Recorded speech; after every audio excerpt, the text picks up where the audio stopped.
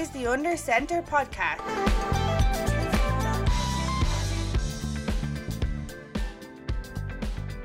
Hello and welcome to the Under Centre podcast. I am, of course, your host, Darren Marr, and I'm delighted to be joined by both Malloy brothers today. Fionn, I got your lovely face on Tuesday, and now I'm delighted to be joined by Rian. How are you, boys? Doing well. Always a pleasure to share the screen with my brother and, of course, with you, Dara. I did notice the sneaky Seahawks logo just popped up there. I hope that's not going to be a running theme of this show. We won't be having any of that trash on. Well, look, as boss of this show, I think I can put on any sort of logo I want. Aidan's giving me a few bob as well. There might be a Steelers logo somewhere along in that too, so don't worry about that. Rian, how are you, buddy? I'm doing excellently. Glad to be back. It seems like I'm only getting every second show or every third show these days, but I'm looking to be more involved from now on. And by the way, I must say that new intro is perfect. Chef's kiss, Dara. Chef's kiss. Really nice. Thank you.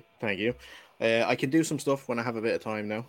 I have a bit of time that the kids' season's over, so that's all right. Although we have to deal with flag now, Fionn, which should be fun because it's our first games on Saturday. Careful now, Dara. We haven't even introduced them yet, and I saw Aidan do a little twitch there when you mentioned flag. So careful with the trigger words today. I know. I was enjoying the green room music. It wasn't bad, yeah. Some nice elevator style music there, just while you're waiting, just while I'm frantically trying to get some social media posts up there. I just want to get you in a calm mood there while I'm keeping you on hold before I start hitting you with the hard hitting questions. That's all it is. That is, of course,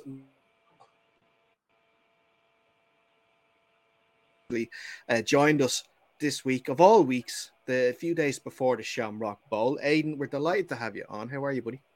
Oh, listen, fantastic. I'm always happy and loving life. So listen, come here. Why not? I promised I would do this for you, and so listen, I always keep my promises. And it's always good to hear from the members and hear from the people that are helping promote AFI as a whole. So it's a credit to you as well, and on behalf of myself and the board. Listen, we thank you and thank your listeners for supporting us as we go along. I was just wondering, are you having somebody mentioned it to me at the Mavericks game last weekend? There's no live phone-ins. No, it's just all text messages, is it?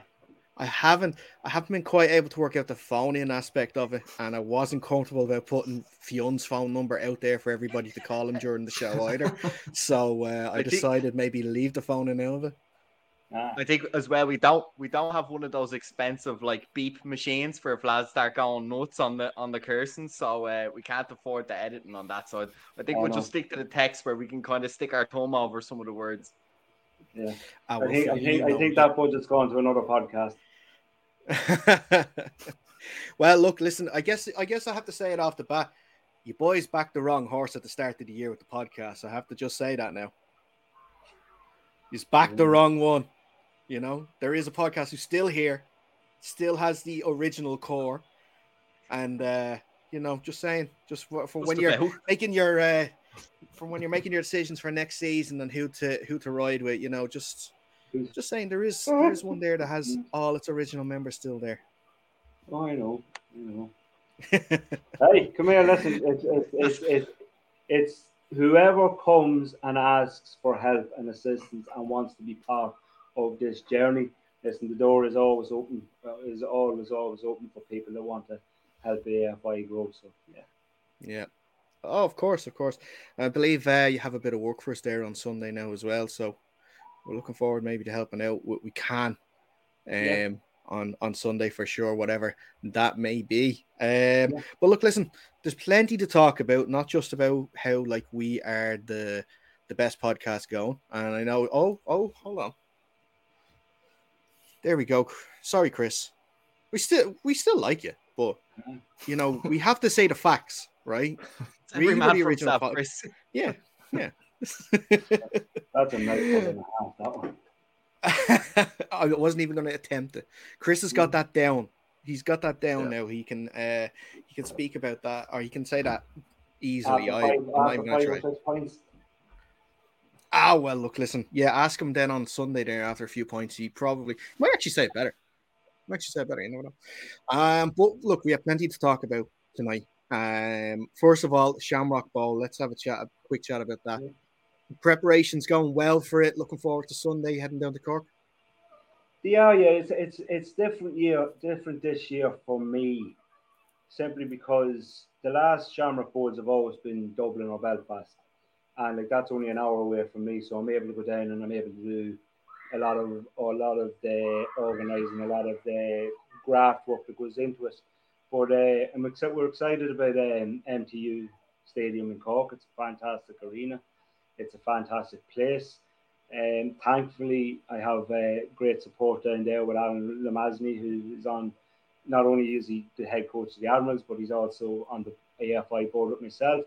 And then the Admirals are doing fantastic work with helping us from that standpoint with a lot of the little jobs that need to be done to get this game going and get the profile of it up and making sure that it is running, it's streamed perfectly as well, and it's there's all the little jobs, all the stuff behind the scenes. So yeah, it's going well. It's looking forward to it, and going down Saturday and going to stay for a few days with the family down there, and we're going to go on Sunday and enjoy the day.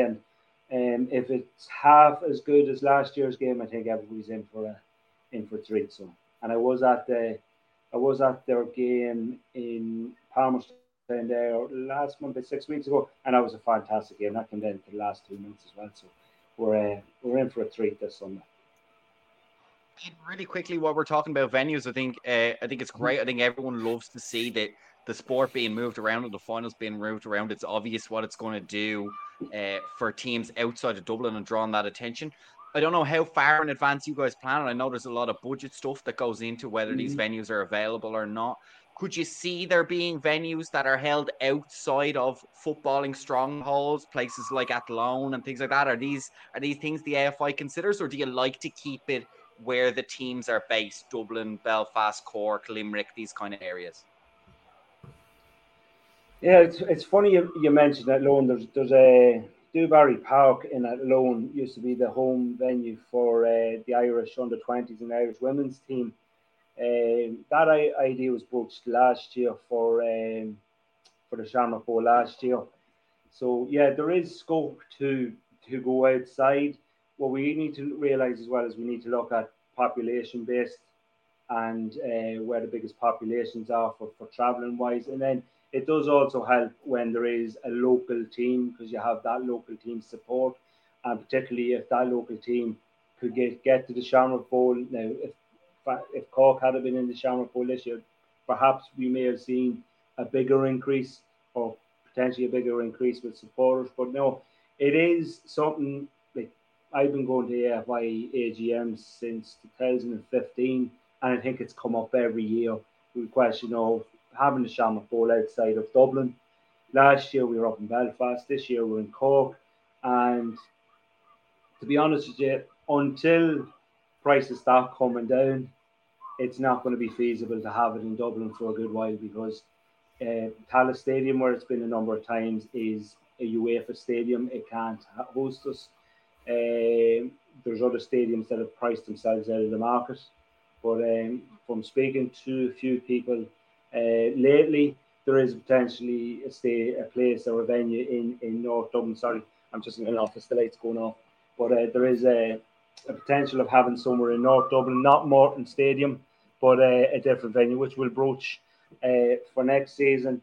But the doors are already open for us to return to Kingspan Stadium next year. So we're excited for that opportunity as well. It was being reseeded this year. So, that's the reason why it probably wasn't in Kingspan. But yeah, listen, there's always the opportunity to go there. So Waterford's another fantastic venue. I don't know if everybody's got the chance to go down and play the Waterford Wolves, who play at the fantastic stadium and pitch that they have at Waterford FC. But I think that's another phenomenal stadium, locker rooms. It's like the ground's like a carpet. It's class looking. So yeah, there is scope for us to go around, and it will be if it's financially feasible, yeah. If it's to make people happy and have it in Dublin to make people happy, then if it's not financially feasible, it ain't going to happen. I'm not out to please people and to break the bank just to appease a few people that just don't want to leave the smoke. You know, if they go outside the M50, they're in the wilderness, that kind of way. I feel like you're talking directly to us there on that one. Yeah. Careful now, Aidan. Yeah. Careful now. We're all based in Dublin. At least the lads on this part No, of the show are anyway. it's not that. No, I'll be honest. I have had conversations and I've had conversations with people from clubs outside of Dublin, particularly last year about why it was in Belfast, and not as much this year for why it was in Cork. But it is what it is. We are going to go to where it's financially feasible for us, that it has a good, strong base of supporters already, i.e., with a local club. But yeah, it is what it is. But it's mainly, to be honest with you, it comes down to the money. Because ultimately, you charge me with looking after, making sure that we don't blow budget or we don't waste money needlessly on having big venues and stuff like that, or expensive venues. Like, I think it's out there already how much the venue in 2019 was in Donnybrook. So it's not feasible for them. Yeah. Well, speaking of money and the Shamrock Ball, I guess this would be a good point to ask our first listener question, and it's the €200 fine being informed for the Shamrock Bowl for non volunteers seems a bit unfair for Northern teams. It does, and right, we'll go back to this because this was broached to me. This was brought to the board as well. So yeah, right. I've been to Shamrock Bowls in Dublin many a time, and I have hosted and been part of organising it. And it was a struggle to get volunteers from clubs to help out with that. And that was brought into the bylaws long before I was part of the board. But then ultimately, what has happened last year, we had it in Belfast, and 2 teams from the north sent volunteers. Okay, and how many teams are up the north? So this year is in Cork. Now there is workings there for us to deal work with teams with when it comes to volunteering and stuff like that. But yeah, it is what it is. We need volunteers to run these events. Now, chances are we could have an event up the north, but I don't buy the argument that it doesn't suit us because of the distance we have to travel. When I asked for volunteers last year and the venue was on your doorstep and you still didn't send volunteers. Now, granted, we had to hire in the Ulster Rugby or the Kingspan Stadium event, stewarding the crowd that they get into steward events and stuff like that. So that was an extra cost that we had to incur on top of that. If we had got enough volunteers, we wouldn't have had to do that. But listen, there is workings around, and I think a lot of the majority of Northern clubs have reached out to me, and we've discussed this going forward. But it is there. It is a bylaw that we have that we can enforce, and there is a few like that. But while there's 6-7 clubs up the north, that including Flag and Kidded, there's 20 clubs, say south of the Mavericks, say in Loud, that could potentially send volunteers. I'm also noticed that clubs can send people to the VIP area in Cork, but they can't send volunteers to Cork. So that all plays into it as well. And that's me just having a little rant, but hey, it is what it is. So Aidan, I guess ultimately then the goal of AFI is to be able to host these events totally internally, not have this extra cost of hiring insurance. That's the goal, is to be able to have enough volunteers to be able to do the tickets and the parking and everything else that needs to be done. Was that fair to say? That's the ultimate aim of these kind of policies. Oh, exactly. If we for talk for last, I can't speak for this week because we're still getting clubs are still sending me in their volunteers and apologising for not sending them in at the weekend and stuff. But yeah, if I use for an example, last year, if we had got enough volunteers, we would have had enough to do the gates, we would have enough to do the stands, we would have enough to do the key positions around Kingspan Stadium. We might have only had to hire maybe 1 or 2 staff members that know the running and how everything works. But because we didn't get enough volunteers, we had to go to Kingspan Stadium, go through there, get them to help steward the event, and I think that came to something. I think it was £13, £14 an hour, and it could have been 20 or 30 of them. So it all adds up. It all adds up. But hopefully we will get to a point where we can be self-sufficient with this. But it is. Have you an idea of what your ideal numbers would be, just so that the clubs might know and be incentivized to send guys down? Do you know, is it 20, 30, 40 volunteers you guys are I'm guided by the experience and the learnings of clubs. Like Cork Admirals have hosted events the last couple of weeks, 2 events in the last month at that venue, and I've spoken to Connor, the chairperson of the Admirals, and he's told me what has worked for them. So I'm guided on that. I would reckon a dozen to 15 volunteers would be more than enough. I'd have to check the numbers. I think we're in around about 10 to 12 volunteers at the moment, and so a few more, and then we have enough to do the gate, we've enough to do the stand, and we've enough just to monitor the event and make it easier, because it's nice, or I would like to have it that people can rotate, so they're not stood in the one location for 5 hours on end or 4 hours on end, and to rotate and go and get a cup of coffee, that kind of way, and rotate the ticket stand where people will be coming in and stuff like that. Many hands make light work. Plus you come, you get fed, you get watered, and it's you get to see a fantastic game for free. Is that the thing, that they will be able to see the game as well? They won't be left looking after the toilet on the other side of the stand. They won't be able to see anything. Nobody has annoyed me yet, so no, that position's not there. Cara, only you need help wiping your arse. All the rest of us can do it ourselves. Thanks very much. Yeah, well, look, listen, Fionn, we all can't be like little skinny lads. Some of the big guys up front, they struggle to get their arms around at this stage. Skinny arms, hard to get around that arse of yours, is it? Yeah. Well, look, listen. Big arse, get Reen in there under big center. Problems. Get Reen in there under center with his hands. Bring the goots pressure, yeah. What's that thing we said? The sphincter. The sphincter catch. Yeah, get Reen in there. Yeah, the sphincter catch. There we go. Reen, I'll give you the next listener question there. You go ahead for that. Yeah, we're going to move on a bit from the Shamrock Bowl, and Conan Yall, the head coach of the Giants, asked, when will the details for the upcoming youth season be announced? Right, the youth season is AFI have an interim director of youth football. It just so happens that interim director is Ty Henry, so he's a wee bit preoccupied at the moment, but the youth season has been the same for the last couple of years. It's going to start in September.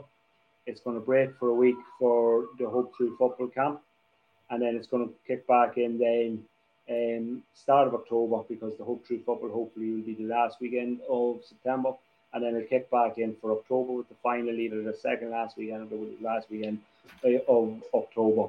Now, I know Ty has been working closely with Alan Ramazani and Paul O'Donnell with this, but it's still the same procedure. The clubs need to get right in the back room. Nothing is changed from last year to this year when it comes to your child safeguarding, your Garda vetting, ensuring you have enough coaches to run a good camp and enough coaches to look after the youths that you will have. I am pleased, or I am encouraged to see that where we had 4 teams last year, we have upwards of potentially 7 or 8 this year wanting to go and wanting to get at it. So it's still the same, and I know that the extra clubs coming in this year are getting their ducks in a row from an off the field standpoint and are able to start training. But listen, we'll give the interim director some time to get over this weekend and get a rest, and then go at it. But like, if anybody has any questions, like if Conan has any questions or any other club has any questions, feel free to shoot in the emails to myself or to Alan or Paul, and we'll send them out, or we'll be able to deal with them like that. It shouldn't take me being on a podcast like this to be asked that question. It's simple enough. We're always open to answering questions. All right. Since we are talking about the Giants, we had a question here. What sanction will the Giants face further antics ahead of the D2 semi? I've spoken to the Giants. Well, I haven't spoken. I've emailed them, to be honest with you. And myself and the commissioner has liaised with Ross and from the Pirates, and there was an understanding from the Pirates of how they wanted AFI to handle it, and we've passed that on to the Giants, and the bowl game has happened. Them players did not participate in the bowl game. What happens outside of that when it comes to sanctions, that it will more than likely be up to BAFA and IAFA for when it comes to ITC rules and stuff like that. But as of playing an ineligible player in a game, listen, AFI have dealt with that based on the recommendations or how the Pirates wanted us to deal with it. So you mentioned there we're kind of moving along a little bit because we've a lot of questions to get through, and by far one of the biggest questions we've got across the board seems to be, as you know, there's only 2 teams left with any football yet, so all the rest of the teams in the league are now immediately thinking about next season. I don't know if you've had a chance to do that yet or not, but the majority of the questions we get asked is, obviously we've lost the Trinity from Division 2, and so does the AFI, is the league, do they have any concept yet about what the structure might look like next season? Is it a topic that still needs to be discussed? Is there a timeline for when that might be discussed? And maybe if you have any information you can give to the teams about how they can give you suggestions or have their input, or indeed even if you are going to be looking for their input at all into this decision. Yeah, no, listen, I spoke to the commissioner about this. My days and weeks are all blended in together. I think we spoke to her about this close to the end of the, what day are we on? We're on the 10th. So I spoke to her about 3-4 weeks ago, maybe. It was coming to the end of the season, just before the playoffs happened. And we discussed how we were going to look towards next year and how we wanted to go. I have had proposals submitted to me from a number of teams about how they would like to see the league structured. Both proposals I received, or myself and the commissioner received, has an amalgamation of D1 and D2. So we will look at that. AFI haven't closed the door on Trinity coming back. I think there's a lot of discussions there that have to be had between AFI and Trinity, and maybe the sporting department at Trinity College as well, to see how we can get the team back up and running, get the right support structures in place, and get a good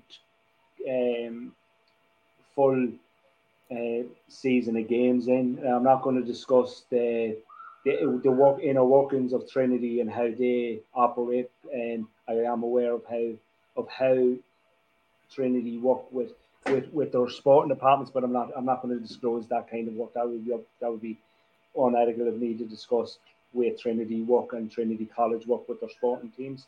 But that can happen.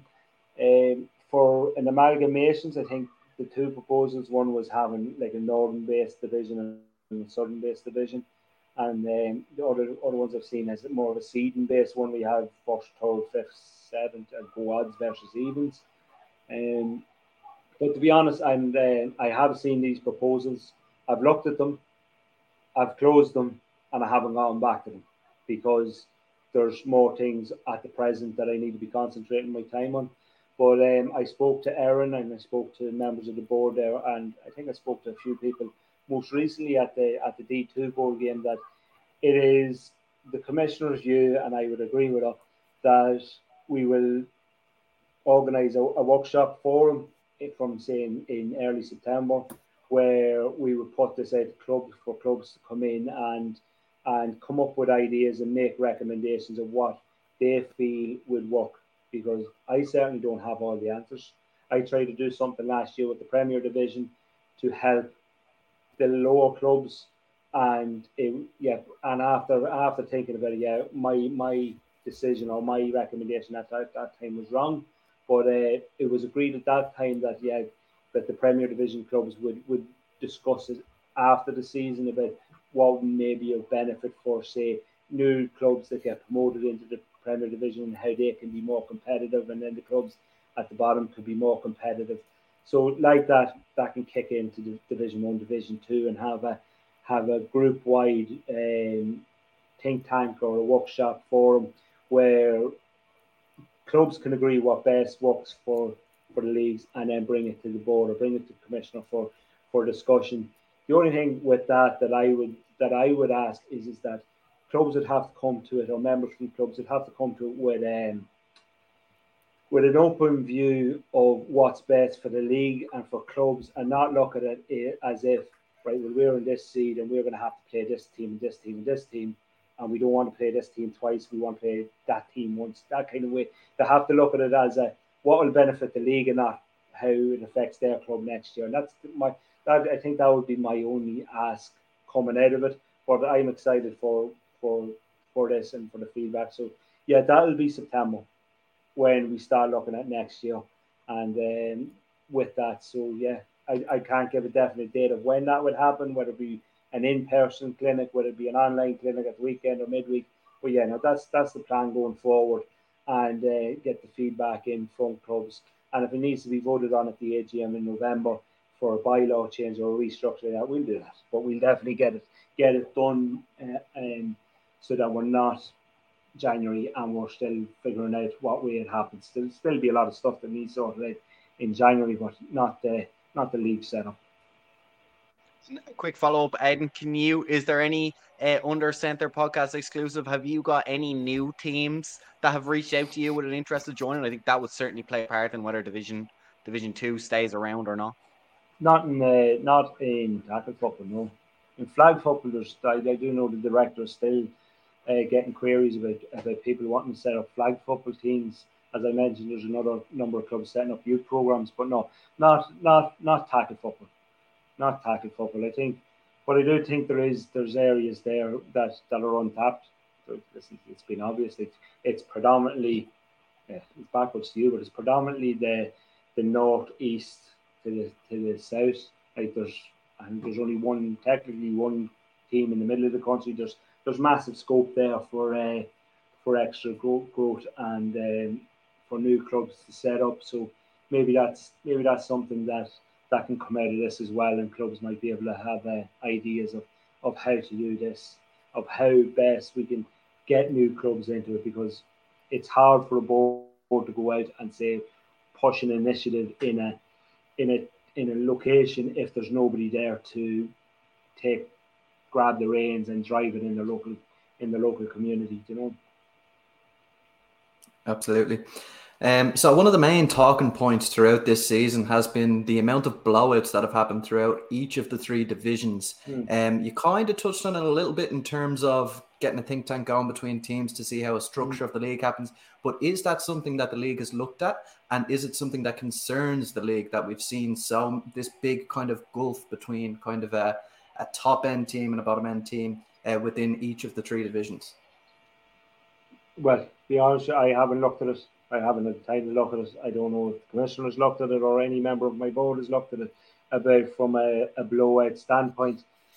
For that, I wouldn't have an answer. Why there's so many blowouts? I'd have to be guided by the feedback we could get from coaches, head coaches, of why, number one, the head coaches and the clubs that are on the positive end of the blowout, why they were able to do that, and then the other side of why, from the head coach and clubs, of why they lost by so much. So that would be feedback we'd have to get from clubs. I don't think, and it was said to me before, I don't think, and I don't accept the excuse that it's because it's a condensed season. I will not, and maybe that's just me being stubborn in a way, but I won't accept that it's a condensed season, and because we're finishing 3 weeks earlier than normal. I don't know, won't accept that, but I will be guided on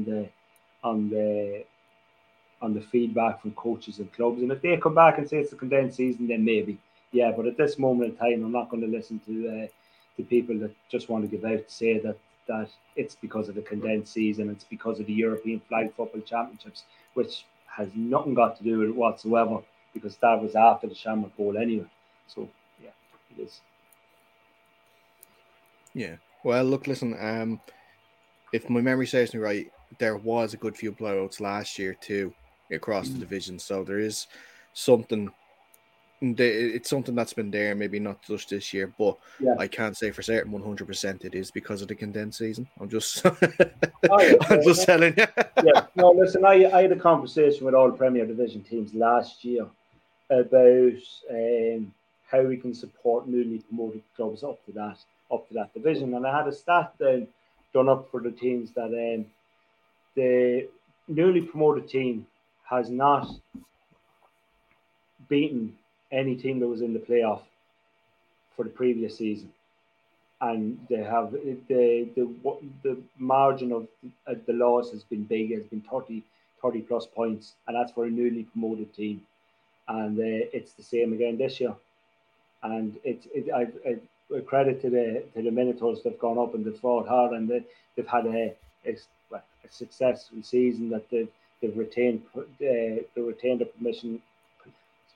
position in the top division, and they've won a couple of games. But there is stuff there, yeah, that we can possibly do to push helping clubs become more competitive. Now, I would suggest, and I have done this year, and I'm going off tangent. My apologies. But there was a club came to me during the year. I'm not going to mention the club's name. They hadn't won a game yet, and I was talking to the coach, be friendly enough with them, and they mentioned an issue with a particular. They mentioned the offensive line to me, and that was a problem why they weren't scoring or getting any traction in offense.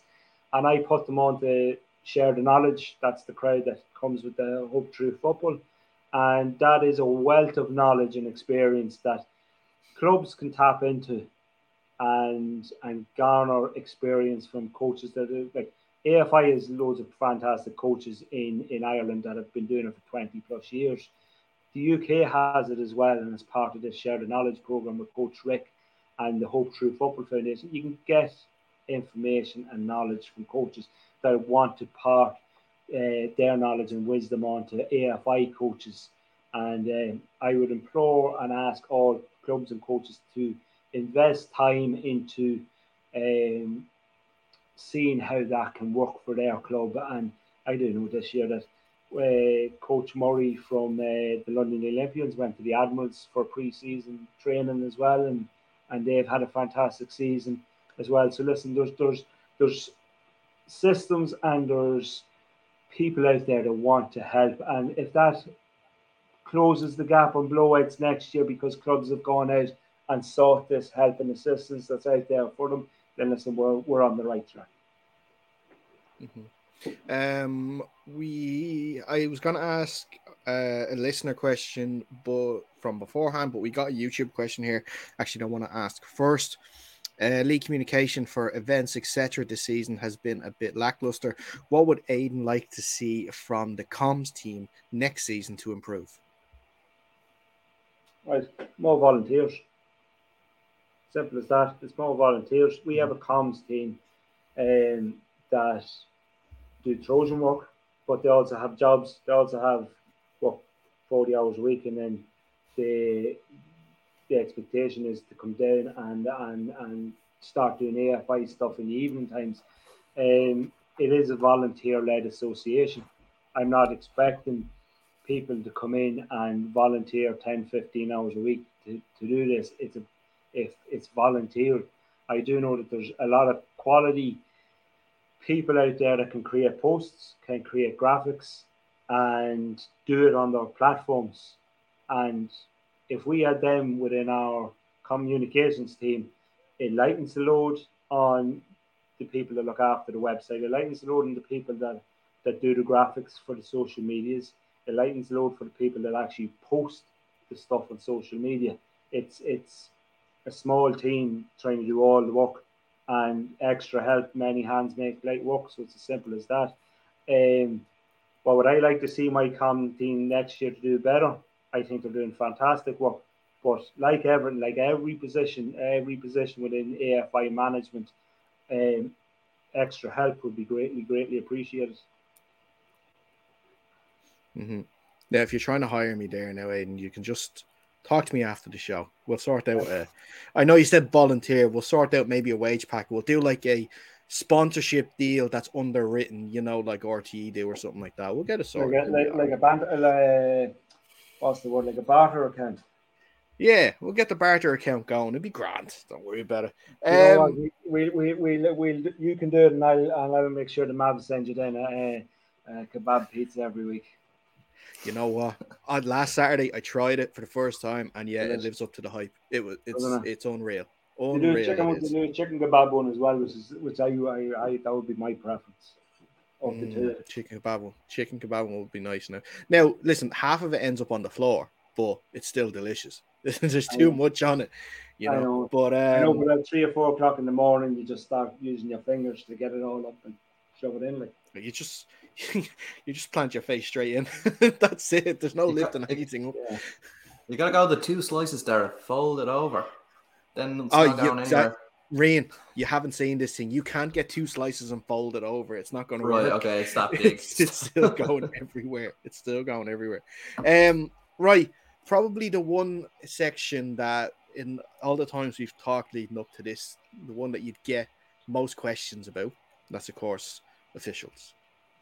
Right. First one of the questions here is, do refs' performance get reviewed, and is there an outcome to a poor display? This one is SBC, especially from this listener. Yeah. Do you know what? There is, I don't know, for the director of officiating, yes, he does review full-time officials, and they do have a sit down and they discuss how they get on. But yeah, myself and Steve Modes, the director of officiating, have had many conversations. Predominantly, they're on Sunday nights, Monday mornings, Tuesday mornings, and we've had a good few conversations about officiating. I've had, and Steve knows, I've had phone calls during matches about officiating.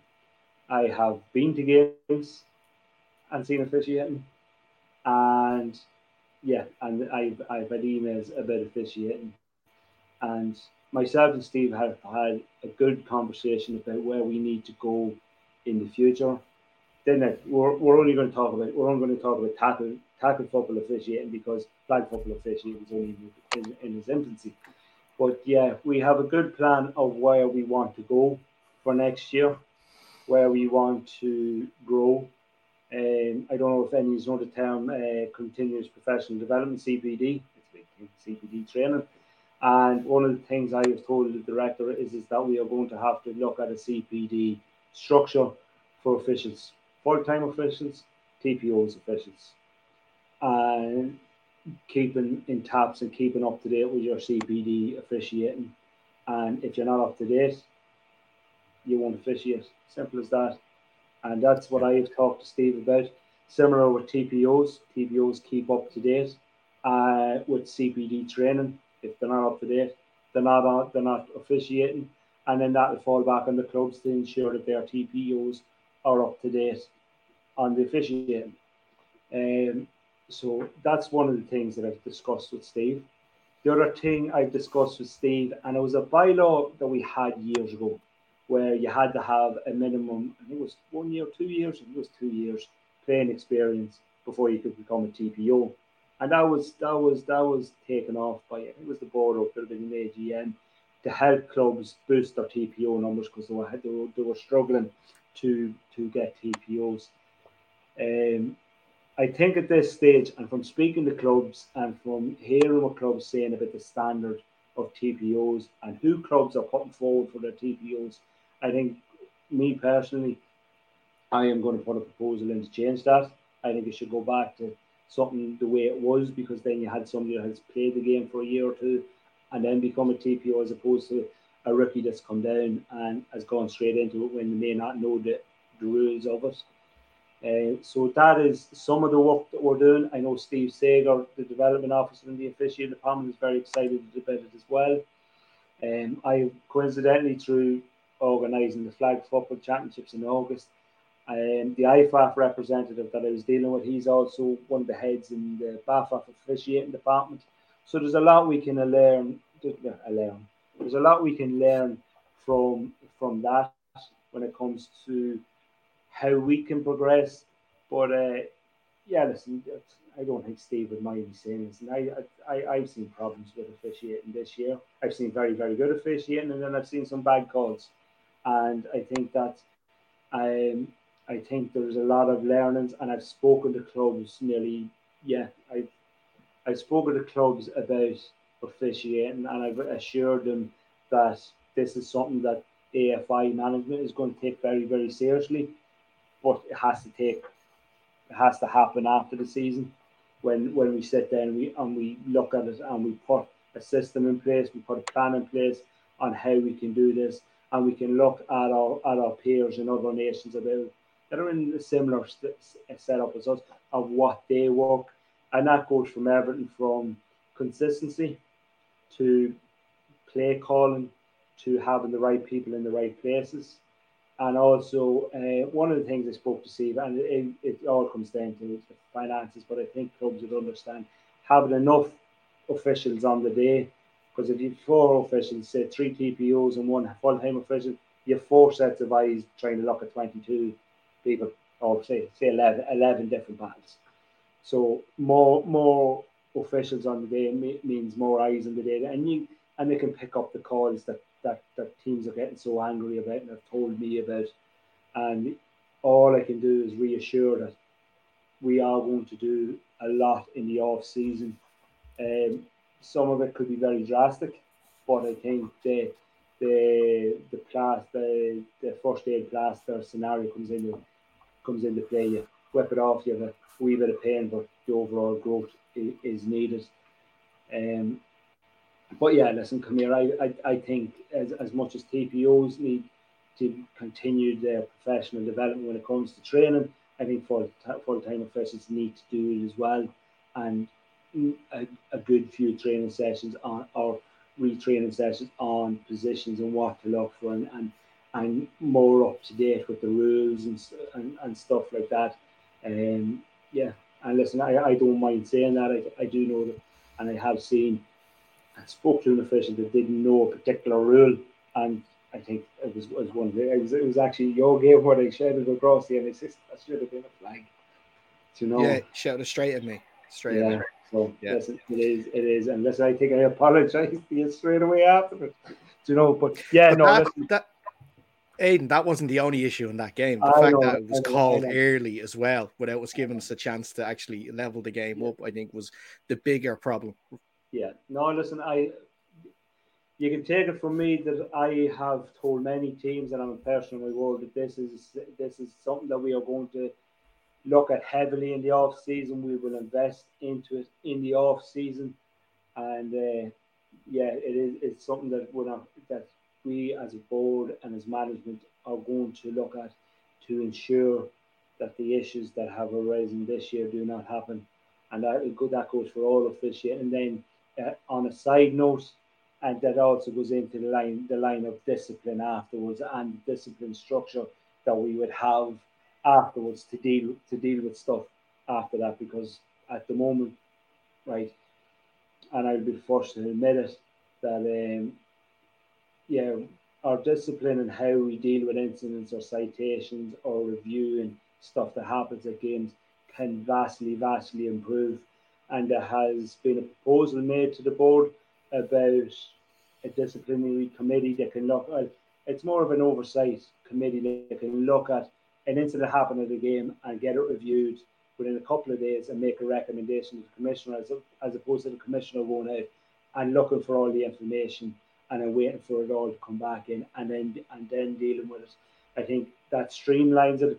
But with that sounds great on paper, but we also have to ensure that it complies with the law basically and due process and fair procedures, and we have to rewrite our constitution slightly so we can have this kind of a committee that can look after all of this stuff and get stuff dealt with quickly. And yeah, so there's a lot of stuff like that in the off season that has to happen because we can't change or we don't change competitive rules mid season because it's an unfair advantage to teams that haven't experienced that. But yeah, there's a lot of off the field work that you have to do in the off season. And then very quickly, sorry, I was just going to say very quickly to wrap up the section about referees. We got a YouTube question here first of all. What about TPO mileage? And then on top of that, from ourselves, what about moving away from the in cash, obviously payment for TPOs and officials and moving to something more like a Revolut to make things easier? Yeah. It's funny TPO mileage is mentioned because I had with our AFI board meeting on Monday evening, and that was something that I mentioned to the Chief Finance Officer Alan Brown about TPO mileage and the expenses.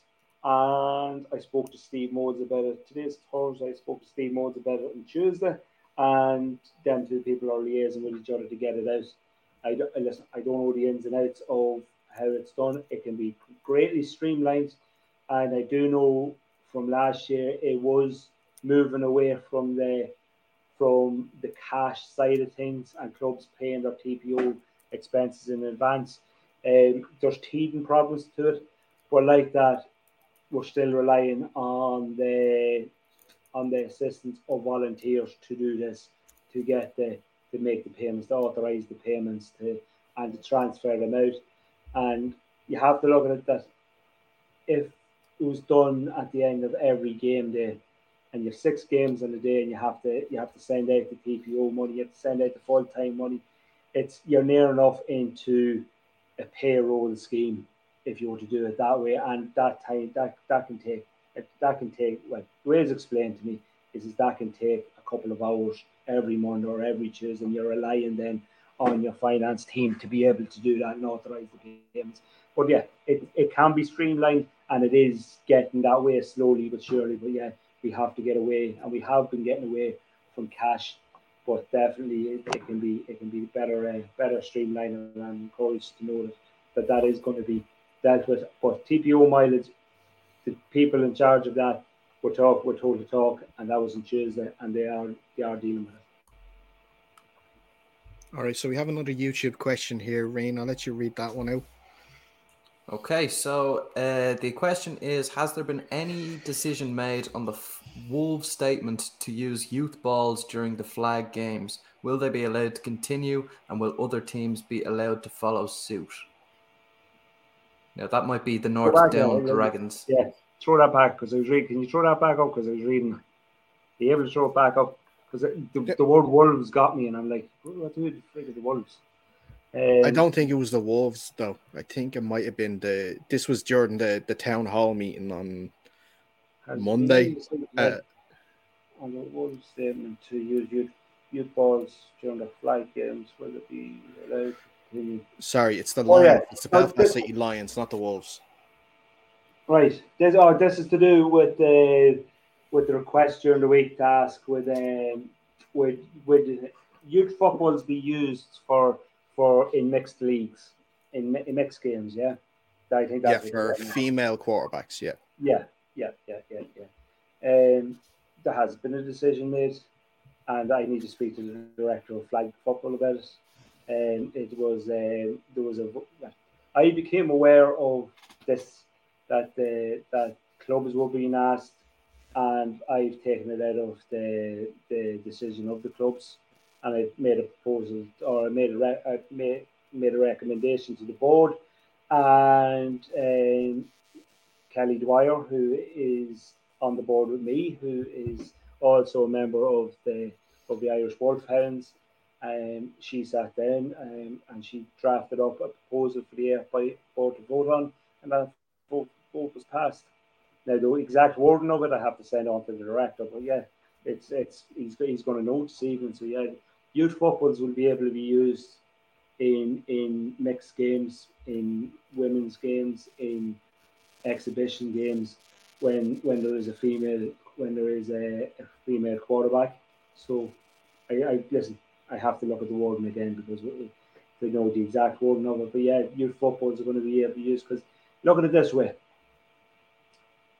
Why would we prohibit or why would we impede women from becoming developing key skills in the most important area of the pitch? It's IFAF regulations, or it may be used, but a lot of divisions use women to smaller footballs. You look at other sports, GAA, when you kick smaller balls, the rugby's the same. Soccer, there's equipment is different because across different sports when it comes to gender stuff. So it makes sense. I can't understand why there would be any feedback or any pushback on it, because it's development. It's developing female quarterbacks in what can be described as a male-dominated sport, and the more female quarterbacks we have coming through gets us to closer to being able to have a women's league. So. Yeah, and Aidan, as you said, to reiterate, I think it's worth pointing out that in the likes of the European Championships and mixed stuff, it is commonplace for the female and mixed to use youth ball. So it wouldn't be exclusive to the Irish League, and I think it's worth pointing that out because it just keeps us in line. No, it's a common sense approach, and we want to grow and develop our women in or grow and develop the women within our sport. So yeah, it is. All right. Right. So I know we are running short on time. So there's nearly at 8:30 there. Yeah, no, nearly at 8:30. We keep going until I get a text message or a look in the window. Grant. Okay, so the next one we have here from listeners, I guess we can add these two in together because first of all, there was a statement they released just before we came on there regarding the Rebels and Panthers incident. I'd like to get your views on that, obviously, because it came from yourself. And then also a listener has asked what has been done about the incidents from the Vipers and Razorbacks game as well. All right. And has your listener asked the Vipers or the Razorbacks what has happened or anything like that? So that's just a question I have is what was done. Right.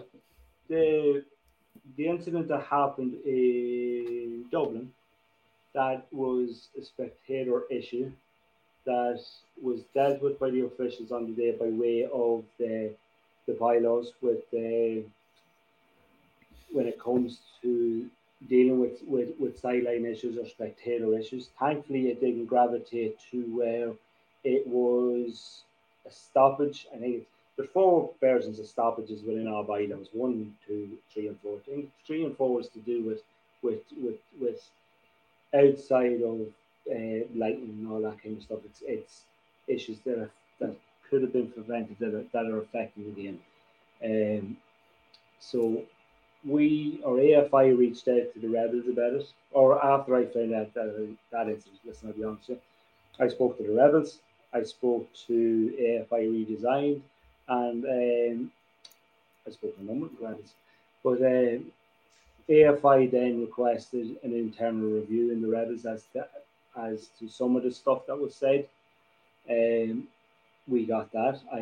I'm not going to question the integrity of the person that did that internal review. I think his integrity should be unquestioned. I am happy with the internal review that was done within the Rebels. I'm aware of the incident that happened at the end. That situation, there was 2 sides to that story, and for us to come in as a third party and decide which side is right, we couldn't do that. Because to do that, you would have to say one person is wrong and the other person is right. So it was it was dealt with as far as we could bring it. We're not going to listen to hearsay evidence or the court of public opinion of what had happened. We have to go with what we've been told.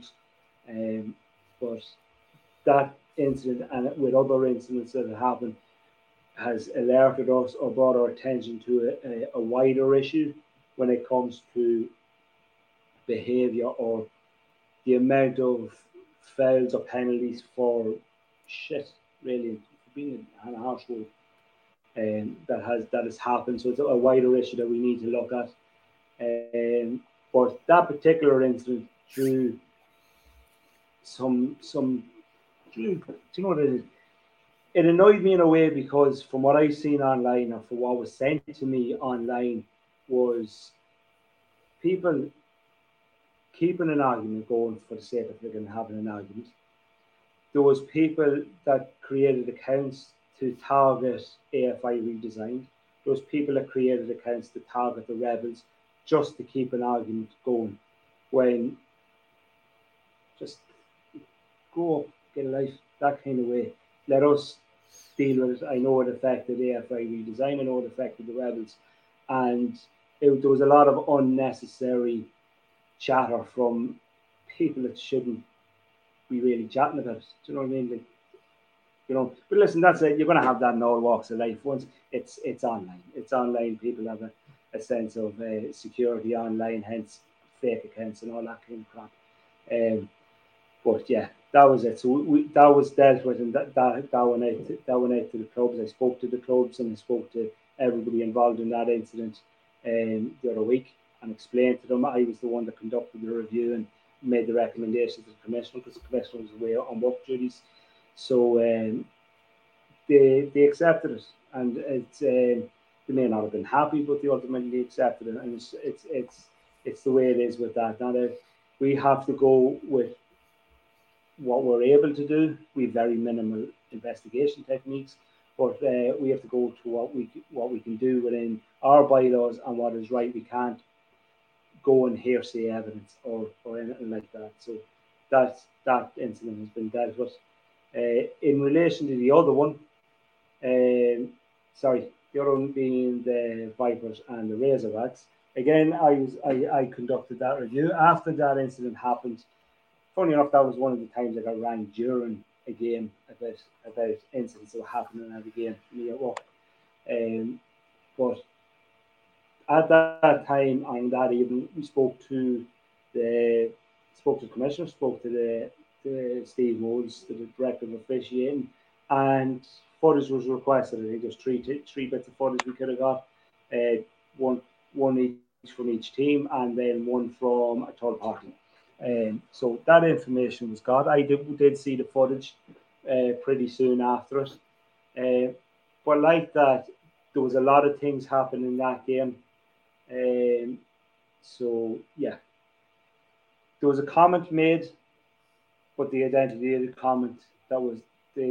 person that made that comment could not be identified. So we can't assume or presume or lay blame on anybody that we're not 100% certain. But should information come to light that somebody have said that, then we'll be able to deal with it further. So that dealt with that issue of that particular comment. When it came to the incident of the alleged helmet swinging and that particular play, again, the court of public opinion and the hearsay and all that definitely happened, right? In my job, I have to, if I'm in court in my job, I have to get into the box and I have to be 110% certain that what I am saying is 100% certain of the truth. And I ask anybody to go back and watch that footage and categorically tell me that they saw that person swing his helmet or hit your man with the helmet. There's no footage out there that you can 100% certain say that happened. So we have to go with the facts, not with what people want the facts to be. But like that, listen, there was other things that happened in that, and I spoke to that player, and the commissioner spoke to that player, and that incident was brought to a conclusion that was satisfactory to both teams and the players involved. So, but this thing, and I'm not going to say it. This thing is of people saying things that something happened because they want it to happen, or like to talk about or type about it or do that kind of stuff. We have to act or operate with the facts and exactly what we can see, and yes, it is what it is. Regardless of what footage you look at, you cannot see that man swing his helmet. You cannot see him hit your man with the helmet. Yeah, he took the helmet off angrily, but then it's you can't see anything more after that. And yeah, what has happened after that particular incident, I spoke to that person, and it's done, it's dealt with, and yeah, it's up to them to tell you if they were punished or not. I'm not going to get into that. Okay.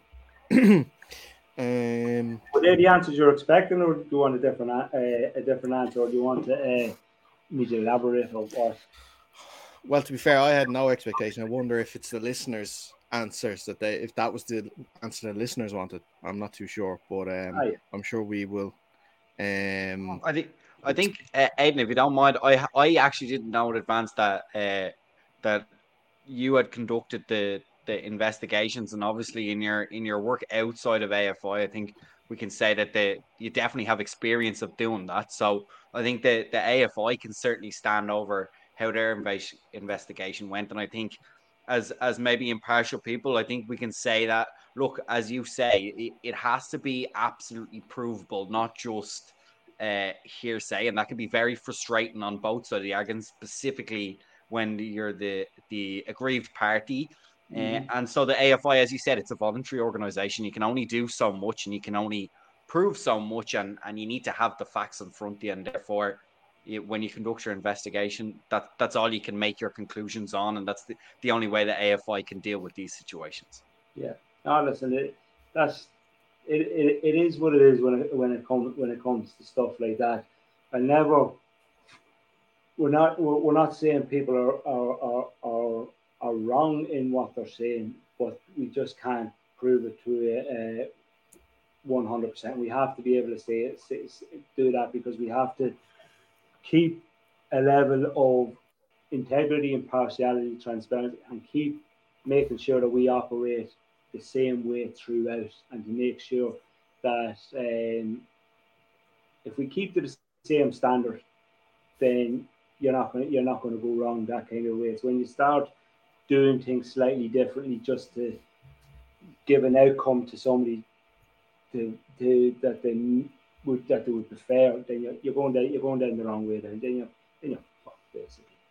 Yeah, you have to keep a standard and keep your integrity. And if it annoys people, right, it's part of it. But ultimately, it's for the best of the association, and hopefully that person or these people or whatever happens, that they understand why the outcome has been that way. Okay. We have one YouTube question and one other question that we'll go through, and then we'll call it a day. This one is on the Euro Flag Championships, of course, that are on next month. We were talking off air, and obviously you're getting right into the thick of it there at the moment. But I guess the listener here is asking: is there any, or will we see a more ramped up sort of, social media presence of the European Championships now, leading up to it? And what else did they say? Yeah, just saying, like, have you been happy with how the build up has gone so far? Yeah, like that. It's AFI are the host nation, and it's important people to realise that we are the host nation. So it's reliant on volunteers again to do a lot of the work. And again, it's the AFI communication team that's doing a lot of the work, and a lad called Liam from the UCD, who's done children work from a website standpoint. But when it comes to communications and the PR aspect and getting it out online or getting it out, that falls under the remit of the federation that the competition belongs to. So that falls under IFA. and IFAF have a certain way of promoting it, and their communication strategy and how they want their games to be advertised. So a lot of that has been not delayed, but a lot of it has been reliant on IFAF to give the green light on a lot of things. I know they were concentrating on, there was a lot of European women's football games happening. Then there was the America's Flag Championships happening last week in Charlotte, and now it's our turn to shine, and IFAF will start pumping the gas on the online presence and allowing us to do a lot more stuff from an online presence. You have to understand with this is that from a communications, from an online standpoint, there's a lot of stakeholders involved outside of AFI. The main goal of this is to get flag football into the Olympics in LA 28. Now, with that is you probably see the increased exposure and push the NFL have on us on flag football, and that coincides with IFAF's initiative as well and vision for flag football. IFAF and the NFL are powered together promoting flag football at a worldwide level, and then you have the International Olympic Committee as well, who are monitoring how we do things, how we portray, how we communicate, and how we host or portray ourselves in conversations like this, in calls like this, but also our online presence. So there's a lot of thought and planning has to go into a marketing campaign. It can't be like we just create a post and we'll bang it up. Now I do some stuff through my online Twitter thing, but from an official standpoint, it has to be thought out. But yeah, no, there's going to be a massive ramp up. I have a call with IFAF tomorrow to sign off on a few little things from a communication standpoint, and then it'll be all systems go, and we'll have a website and socials, and hopefully all nations will have sent me their roster so we can get them up as well. But it's an absolute behemoth. It's turned into an absolute behemoth of an event, and I'm going grayer by the day, but there's just for men for that. Sure. Look, listen, it'll all be worth it in the end. I'm sure when it's all said and done, I'm sure you'll be sitting back and be happy with how it's gone. Last question comes in. You have many questions. You have many questions left. You said it's the last question. There's many questions. This is the last one. Uh-huh. Last one. This will be the last one. Then we'll let you go. When are the Steelers come? Yeah, when are the Steelers coming to Ireland, and when are we going for points after? Are you planning on linking up in that whole scenario? Is there any plans in the works? I actually had a Zoom call with the Steelers today at 3:00. I had a Zoom call with Mr. Dan Rooney and his right hand man Regan. It was a constructive. It was a good meeting. It was quick, as you can imagine. They're extremely busy people, but it was more of an introductory meeting, feeling out. They asked me some questions about AFI and how we were funded, how our operations are, how we work as a management team, and they asked me about our strategic plan and our vision to get there before 2026. It was the first phone call of many. I have another one with them next week. They have given me some insight about when they're coming to Ireland this year, but they've also asked me not to share that. So, but you can take from that there will be something by the end of the year during the season, but I can't give specifics of what that is or when it is. But it coincides with a few AFI events, so yeah, it could be a phenomenal weekend of football. So yeah, it could be good. But yeah, no, they have a plan. They have a plan to invest a lot of resources and a lot of time into the growth of their marketplace in Ireland, which coincides with the community and grassroots development. They have systems that work in Mexico, and they want to see will them systems come into Ireland as easily or as fluidly as it. But they're going to be working with ourselves and a lot of companies or a lot of organisations to help make the transition into the island of Ireland. They're going to make it streamlined, as streamlined as possible. But yeah, no, there's going to be more regular calls with myself and either the Steelers or representatives of the Steelers as we go forward. There's lots of different avenues to go, and the other thing as well is there's a lot of hype as well from the NFL UK coming into Ireland as well, and what they can do to help grow the sport, and when it comes with camps and other kind of initiatives and stuff like they have. We've called it this day week with the NFL UK team. So it's exciting stuff. We'll save that Steelers info for when we go off here. Don't worry, we'll get it out of you there. We'll get it out of you. Listen, Aidan, we really appreciate the time. Such a busy week, and obviously in the middle of your work week.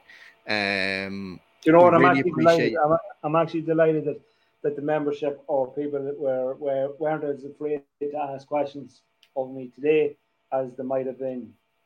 I think it is in April with the other podcast.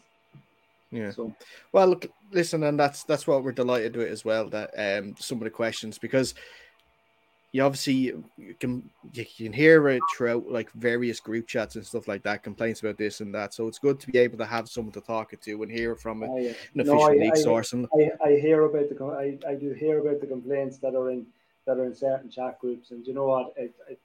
If I started worrying about every single complaint that's in a chat group, listen, I'd never get anything done. I'd never be able to invest as much time into AFI as I do. Yeah, and look, I know we were saying we're done with YouTube comments, but this one just came in, and we should put it up here because it's how we feel about this too. Are they going to ask for the link for the AFI raffle? No.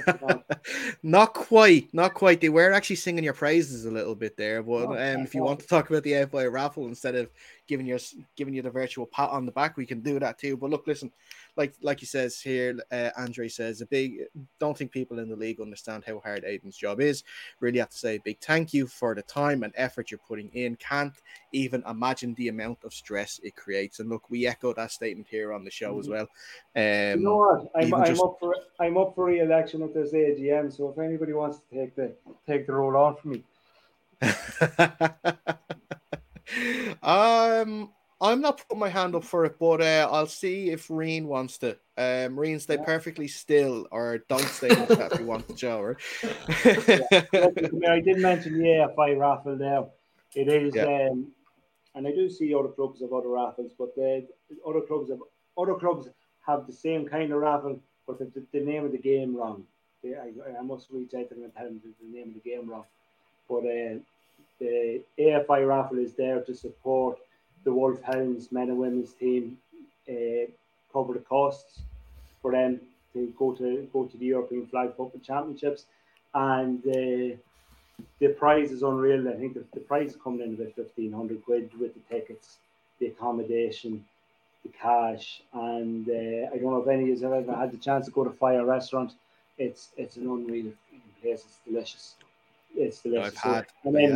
And then there's other great prizes as well. So every ticket bought is supporting the team, and it may be pricey, but listen, it's the price. The prices are far outweigh the cost of it. You know, so yeah. Well, look, listen, that's it, and we'll post links on our own socials, and you can go to the official American Football Ireland socials too to get links for that for the raffle if you want to be in with a chance to win some of the great prizes that are on offer, which, like Aidan says, includes a 2-night stay in Blanchardstown, wasn't it? That's the second prize. That's the second prize. Sorry, that's the second prize. No, it's the Clayton. I was told the name. The one down beside the Bogosh Energy Theatre. It's that hotel. So you get 2 tickets on the 2 sideline tickets. You get 2 nights in that Clayton Hotel down by the Bogosh Energy Theatre. I don't know the name of it. It's gone out of my head. You get £200 cash, and you get Sunday lunch in Fire Restaurant. So it's a weekend, and it's fantastic. And listen, I'll try and do my best to get the sum up machine to crash again. So. Perfect. Listen, like we said, we won't leave you much longer. Really appreciate the time, and looking forward, and I'm sure we'll have another chat on Sunday at the game. We will. Listen, folks, take care. Excellent. My numbers are out there. If you ever need anything, you can always text or ring me or email me or stuff like that. I think members at this stage know that I'm always open to speaking to members, and I'm not a closed book or a go through the channels type of a person. Yeah, perfect. So that is where we're going to wrap up this edition of the show. Fionn, Rian, as always, thank you very much. It's been a pleasure.